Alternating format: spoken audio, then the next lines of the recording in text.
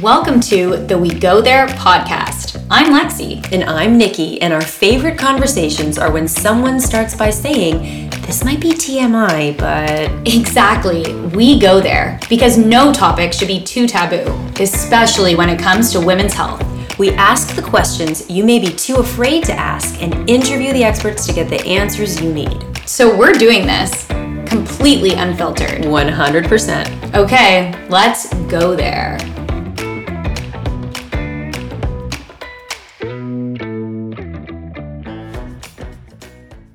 So today we have an amazing guest, Dr. Rena Malik. She is a urologist based in Baltimore, and she's an expert in basically all things, both men and female pelvic health. So today we're talking a lot about penises. Get ready, hold on to your hats. We're talking about vasectomies. We're going to be also covering a bit of content on circumcision, which can be a very kind of controversial topic. So we're going to get the information that we need to know.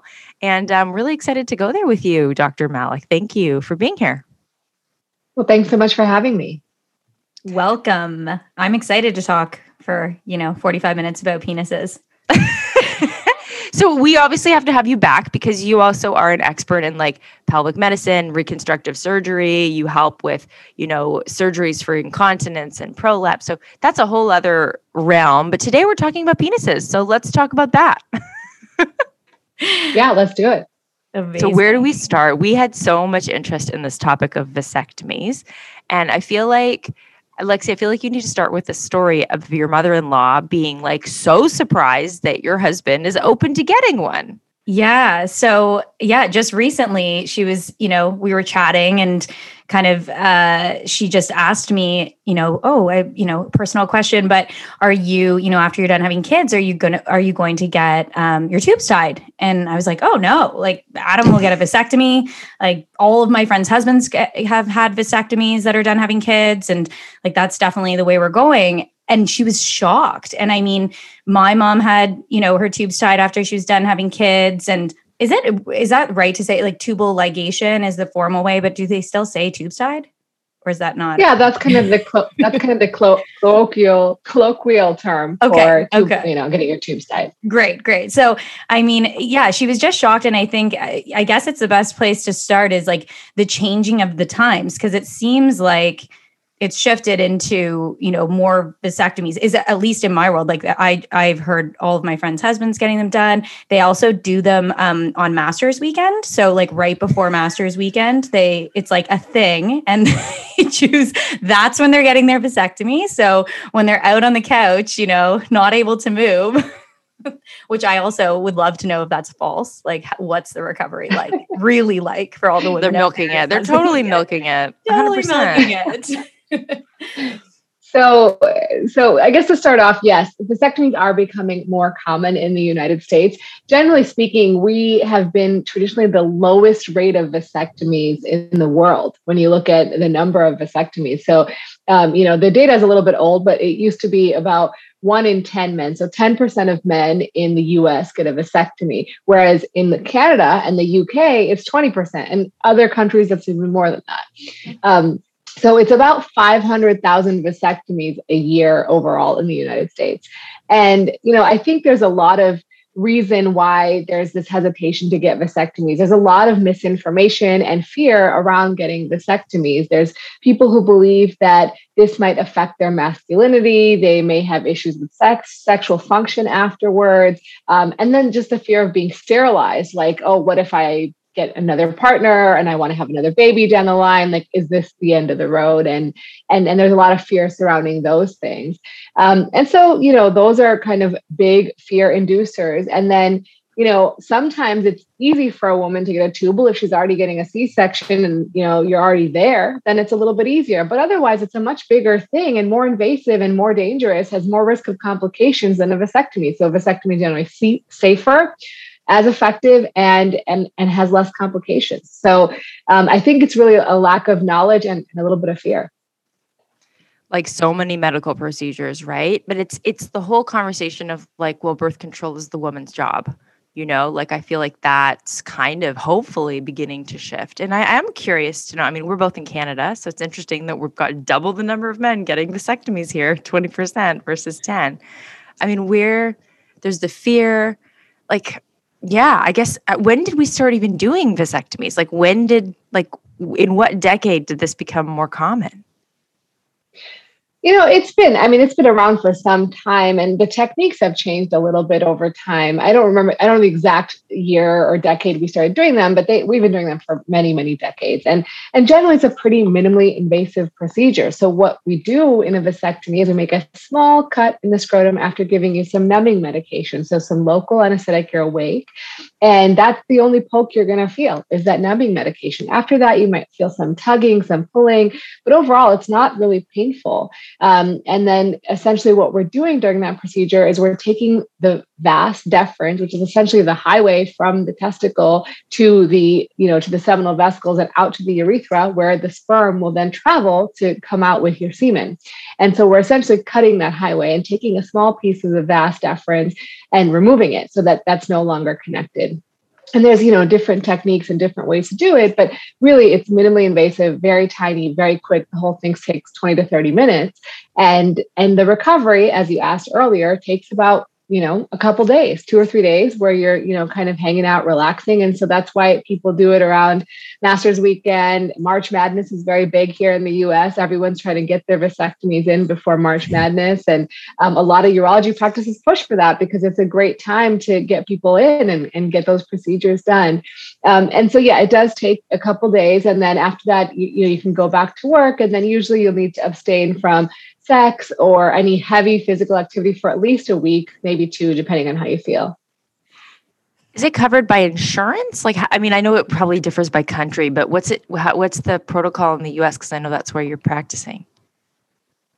Yeah, so usually it is covered by insurance, but the cost, if it isn't, or if your insurance doesn't cover all of it, can be about $500 to $1,000. It just depends, but usually it is covered by insurance. That's not very expensive. And on the flip side, if you were to go for like a tubal ligation, getting your tubes tied, you need to be under general anesthetic, I presume. Exactly, which adds a lot of cost to the expense. You have an anesthesiologist, you have a general anesthetic, you have, OR time, which is really expensive. So adding all those things up makes it a much more expensive procedure, not to mention more invasive. Yeah. And in comparison with being more invasive, like comparing to a vasectomy, and then if a woman who isn't just having isn't having a C-section, getting her tubes tied within that procedure timing, what is the, how invasive is it? What's the recovery time in comparison to a vasectomy?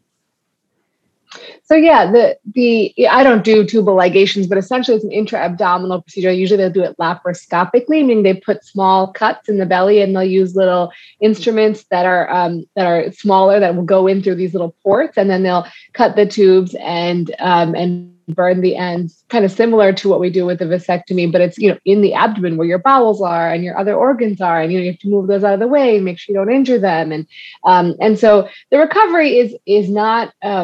It's not horrible, but probably you're going to have to take a little bit longer time before you can get back to normal activities because you did make a cut in the belly, which is different than making a cut in the scrotum. Right. Yeah. No kidding. And being under general anesthetic. Yeah. That's a big one. Yeah. Okay. So what is, a lot of people were like, does a vasectomy work? Like that was like a really common, and I sent you some of them beforehand. A lot of people are like, is it really that effective? Like they're very concerned that it's, they've heard stories of like one getting through, surprise baby. So after you get a vasectomy, the key is that you have to follow up and get a semen analysis to make sure that the vasectomy worked. So without that, yes, it could be less effective because you didn't actually confirm that the vasectomy worked.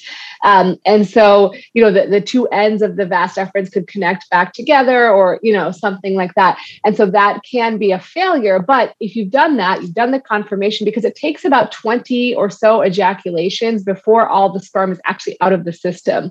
So even after you get the vasectomy, you still have sperm in the semen for some time. So usually we'll say 2 months at least, continue to use protection. in, get a semen analysis, make sure there's no sperm in the semen analysis, and then you're good to go.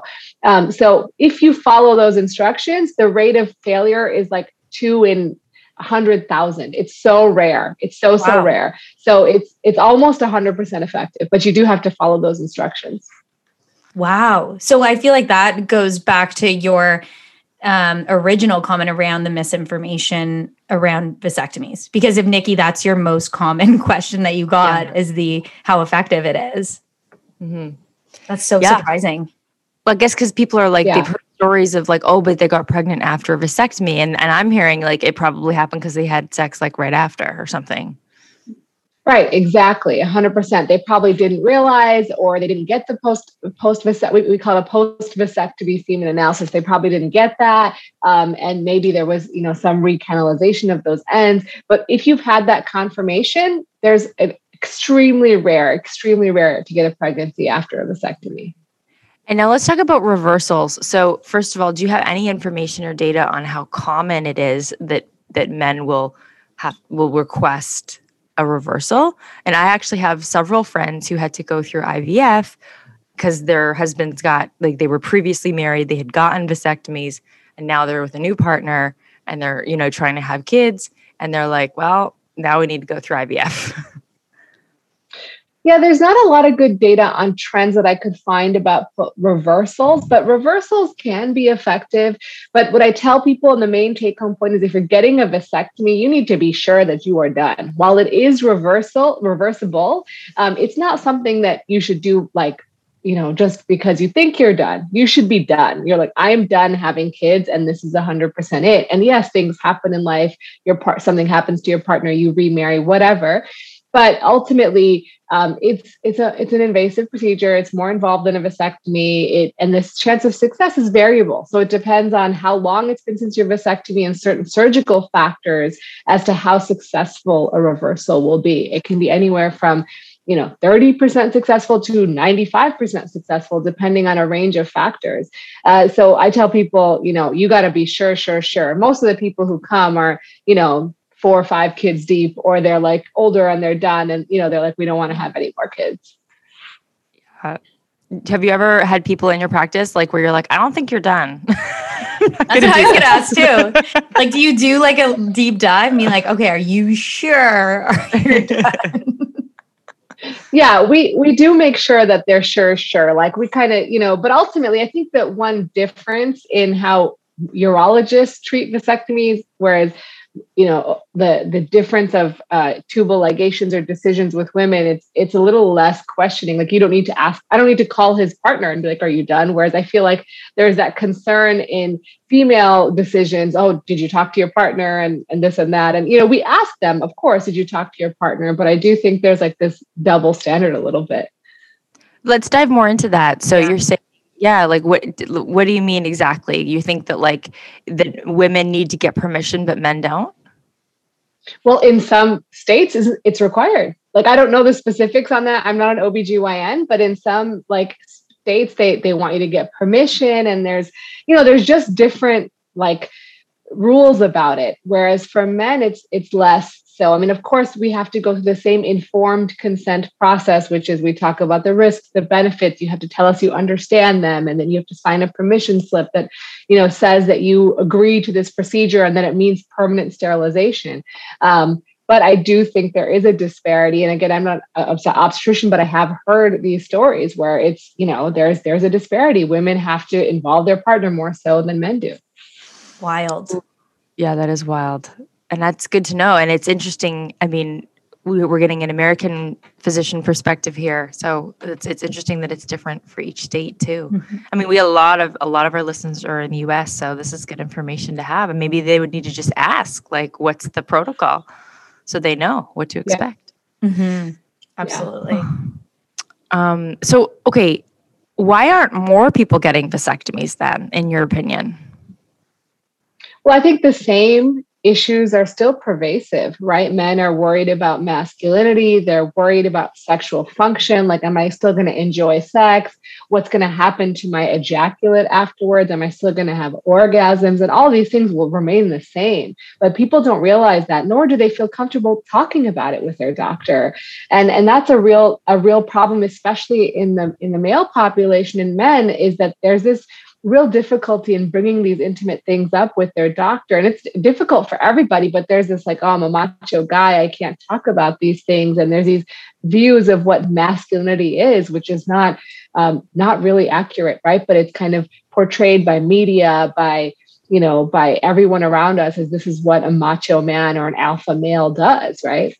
Yeah. And it's because it's so much more common that women, especially because we get PAPs and things like that, but that we have a physical every year and we see our doctor every year. And we're, naturally, I think, given the range of questions that we go into with our doctors because of the need for PAPs and things like that, or periods and whatever, we are more in touch probably from a younger age with that. But I know that a bunch of my guy friends, until they're like 40, they don't see a regular physician every year for physicals. And then once you hit 40 and you have to get certain, tests done and procedures or whatever, then, or a vasectomy, then it starts to happen. But it's such a great point because, and must be, culturally, or not culturally, but just, out there of the media and things like that, that it's not as common for men to be as interested in their health or want to know as much as women do in terms of their health. So it's really interesting, that link between that and vasectomies and asking those questions.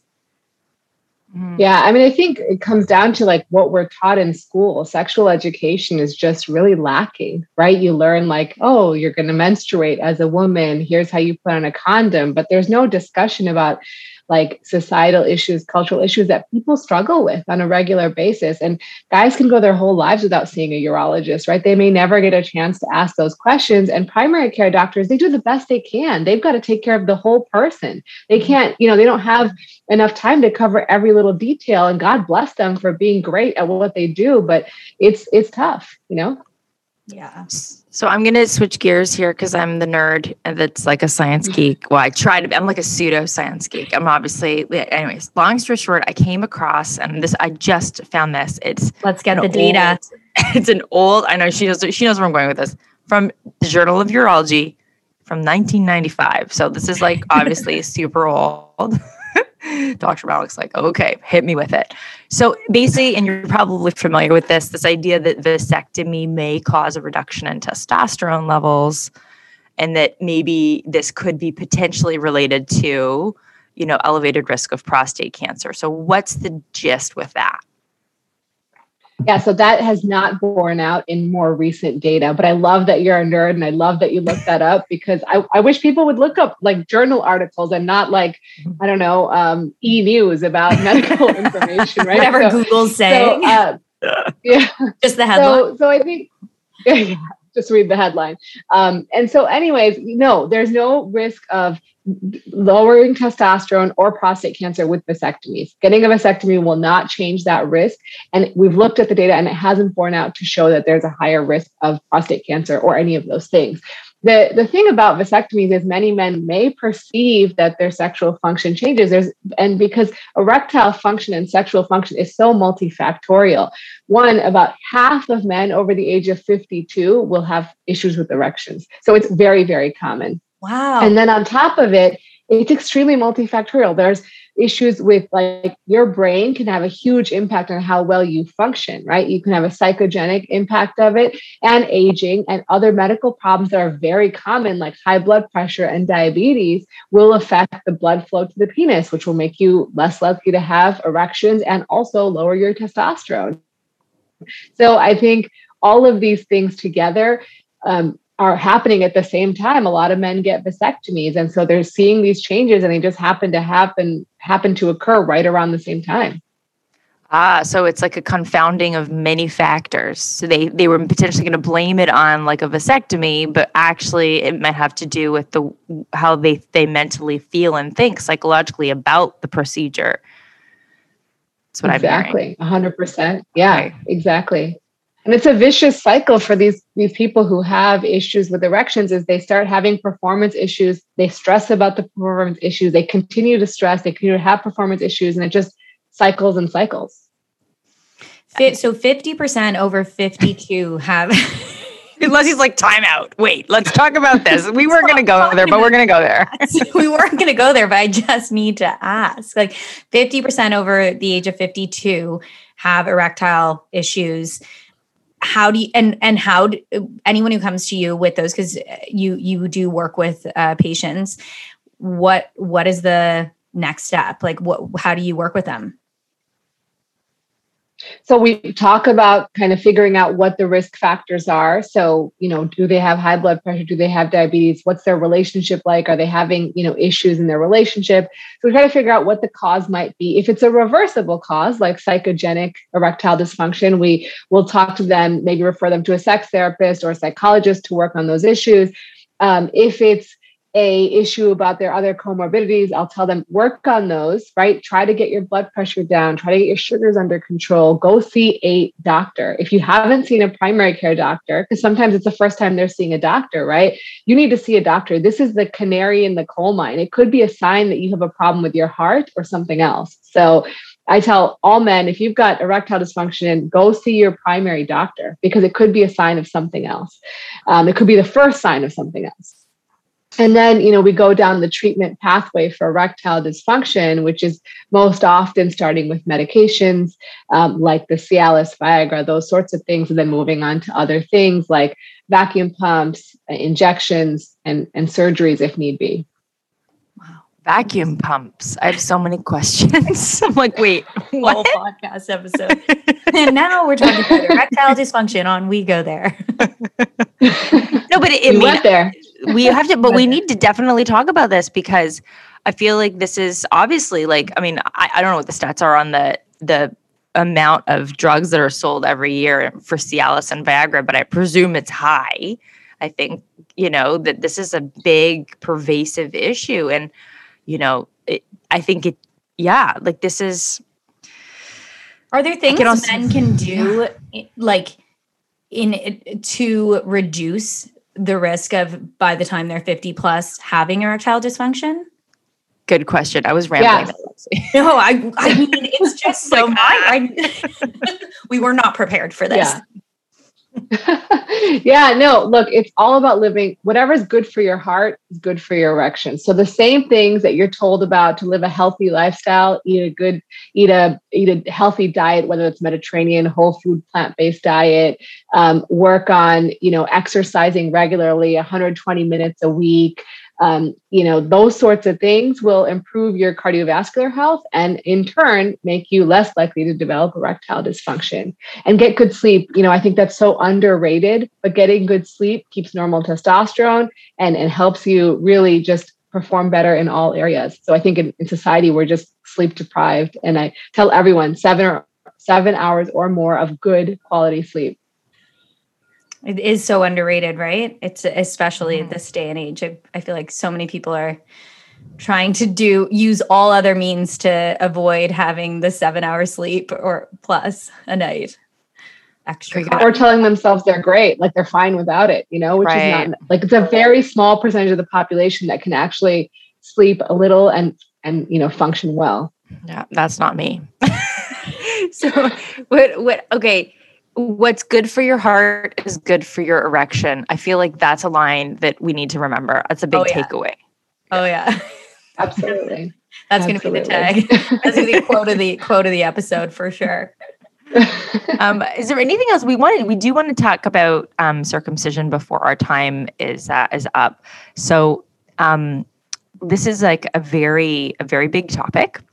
So obviously, and full disclosure, Lexi and I both have sons. We've both done different things. We're obviously like, you do you, we're just going to figure this out. But it feels like, that potentially some of the trends are shifting. At least that's what I was told. I asked the question, I remember delivering my son in the hospital and I asked my midwives, I'm like, how common are circumcisions, with newborn baby boys? And she said that, and it may have been the fact that I was with midwives and not obstetricians. I don't know. But she said that it was decreasing like rapidly, the number of boys who are getting circumcised. And we're in Canada. So I'd love to learn more about like trends that you are aware of around the world.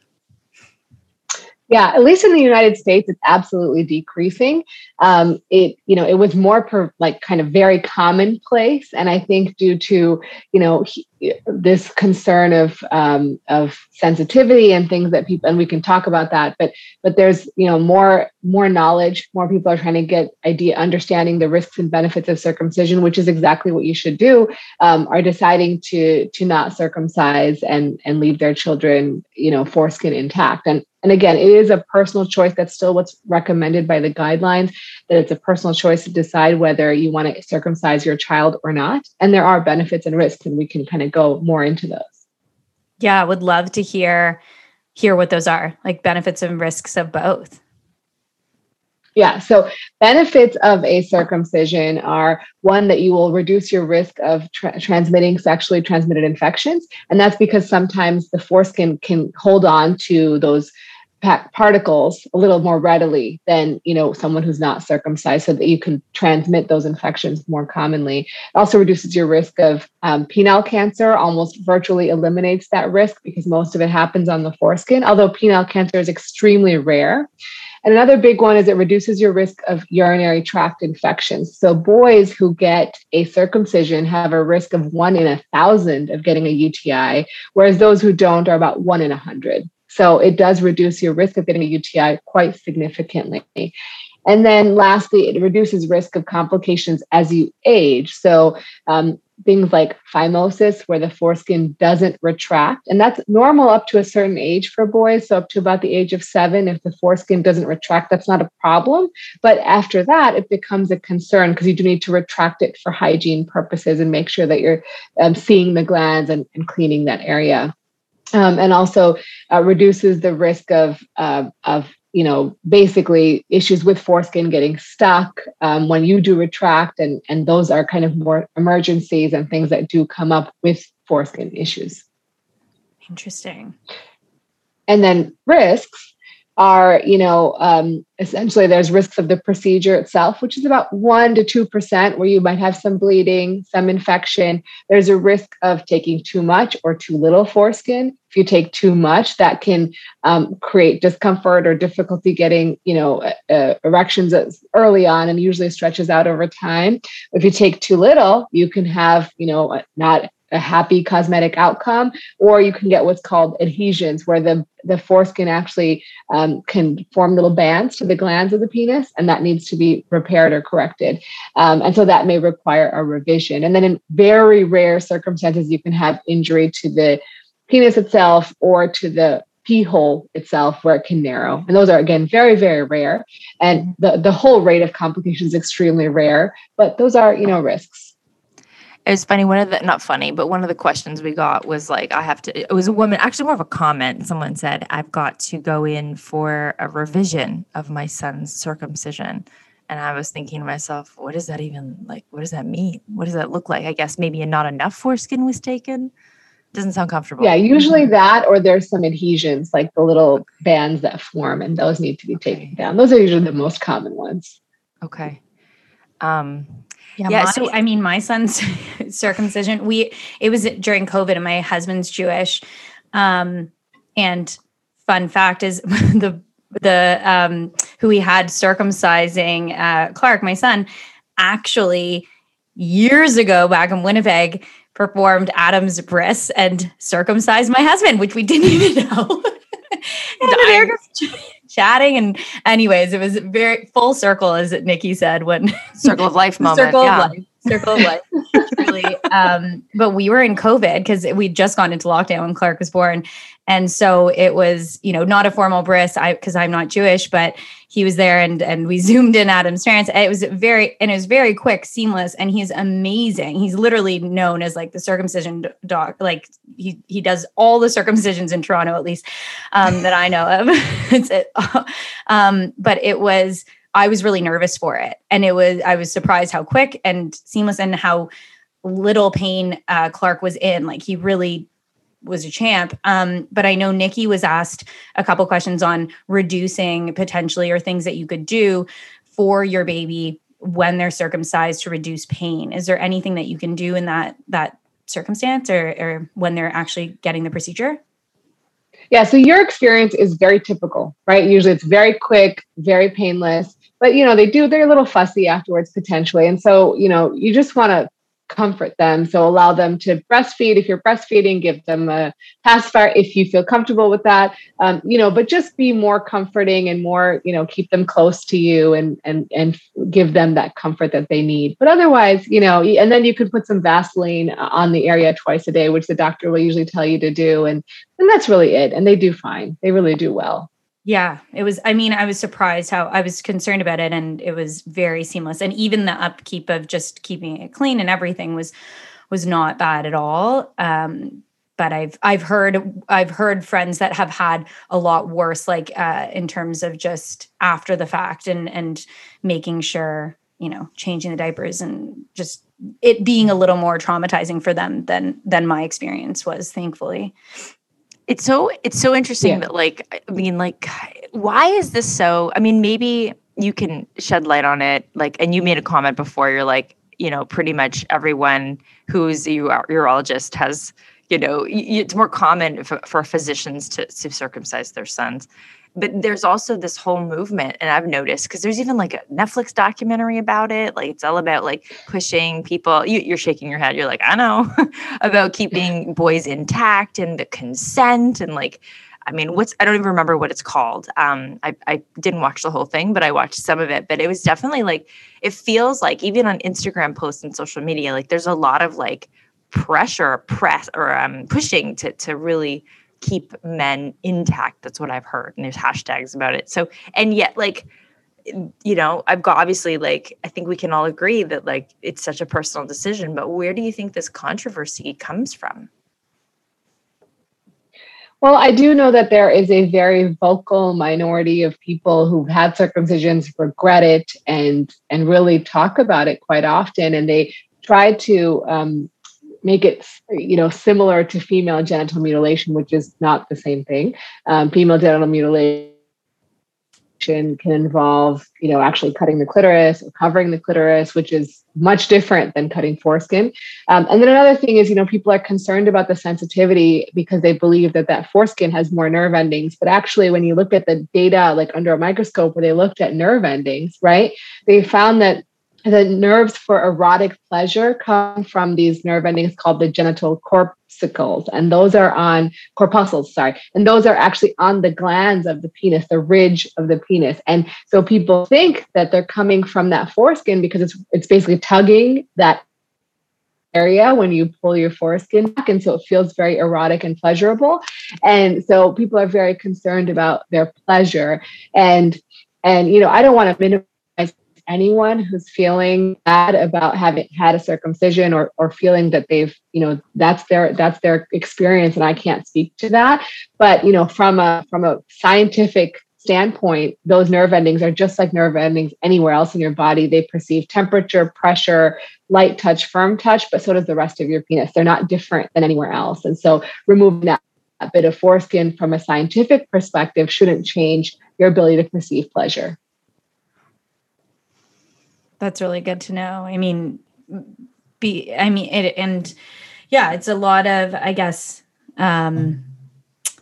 it's a big topic because there's, no kidding. You don't want, like you said, you don't want to minimize people who have gone through this and obviously are being vocal about it. But at the same time, it's interesting to hear the statistics as well, in that, ours is like a cultural, it's traditional and the Jewish religion. And that is the decision that we made.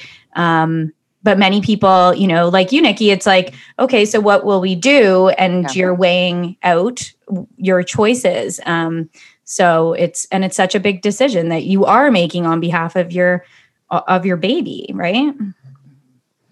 Yeah, it's a lot less common. We have a lot of European family, and it's much, much, much less common in Europe. So, and you're nodding your head, yes, Dr. Malek. So, yeah, it's I guess often too, that also plays into it, right? what did your parents do and your grandparents do? And it's sort of that gets passed down. We've got a lot of Italian roots and like Irish roots, and it's just a little different over there. Yeah, a lot of people want their child to look like them, right? Dads want their child to look exactly like them a lot of the time. And so that does play a role in it. And I would say to your comment about physicians getting circumcised, I think for urologists specifically, it's because we see some complications of having foreskin as an older person. And then, that's the reason. But again, we're biased because we see the complications, and those complications are rare. And so I don't want anyone to feel like they should make that decision based on that specific comment that you made, because again, we're biased. We see what we see. Yeah. I think we all this is like such an exercise of like, I guess really just making a decision, doing the research, figuring out what you're comfortable with, and like, really just going off of that. And I also think it's important that we doesn't become contentious of each other, right? Like people can do different things and that's okay, right? We can all just do what works for us. Clark and Hendrik will still be best friends. Yes. I hope he's not mad later when I've told the world the state of his, Same. They're both gonna be like, God, Mom, stop. Don't worry. There'll be like some other new technology. No one will be able to find this episode by then. Yeah. What's a podcast? Exactly. These new podcasts? Oh man. Ancient. It's so true. It's so true. Okay. What else does anyone need to know? We've covered 3 topics. I know we could probably, I would like to get more into the darker side of like female genital mutilation. I think that's a big one, but we're not going to go there today. We don't have the time, and that deserves its own episode. But specifically about, everything from vasectomies to erectile dysfunction to circumcision, that's a lot. That could have been 3 different episodes, but tell us, what is it that if there's anything that we haven't asked, is there anything else you want to say regarding any of that? All I will say is I know a lot of women listen to this podcast, so encourage your partners to go see a urologist. Encourage your partners to take the step. Go with them, help them, and support them, because they need that push. And I think they'll be grateful for it. They'll get to ask those questions that they're worried about. And also, check out my channel. Tell your partners to check out my channel. I have tons of great content about sexual health, and I get a lot of comments from men that they've learned so much that they didn't ever get to know about their own bodies. So that would be my last comment. And really, I think it's so great to everyone who's listening that you're listening to this about your partner or future partner or whatever. And thank you. I love it. You on your Instagram is amazing. You had a whole post on where does sperm come from and how is semen made? I was like, whoa, I need to binge this. Oh, I did binge it last night. I was just like, whoa, I'm learning so much. So good. It's really good. It's really good. And for women, to look at and learn, and then for men, totally, absolutely. So thanks so much for taking the time coming on. And we've covered so many topics, and it's been so informative. So we need to have you come back on, and we'll go into all of the pelvic health. And I don't know, Nikki wants to get into fistulas. So we'll define what that is in the next time we have you on. Yeah. But appreciate you coming on here. Thanks for listening. Stay tuned for our next episode. And in the meantime, follow us on Instagram at We Go There Podcast and check out WeGoTherePodcast.com for more info.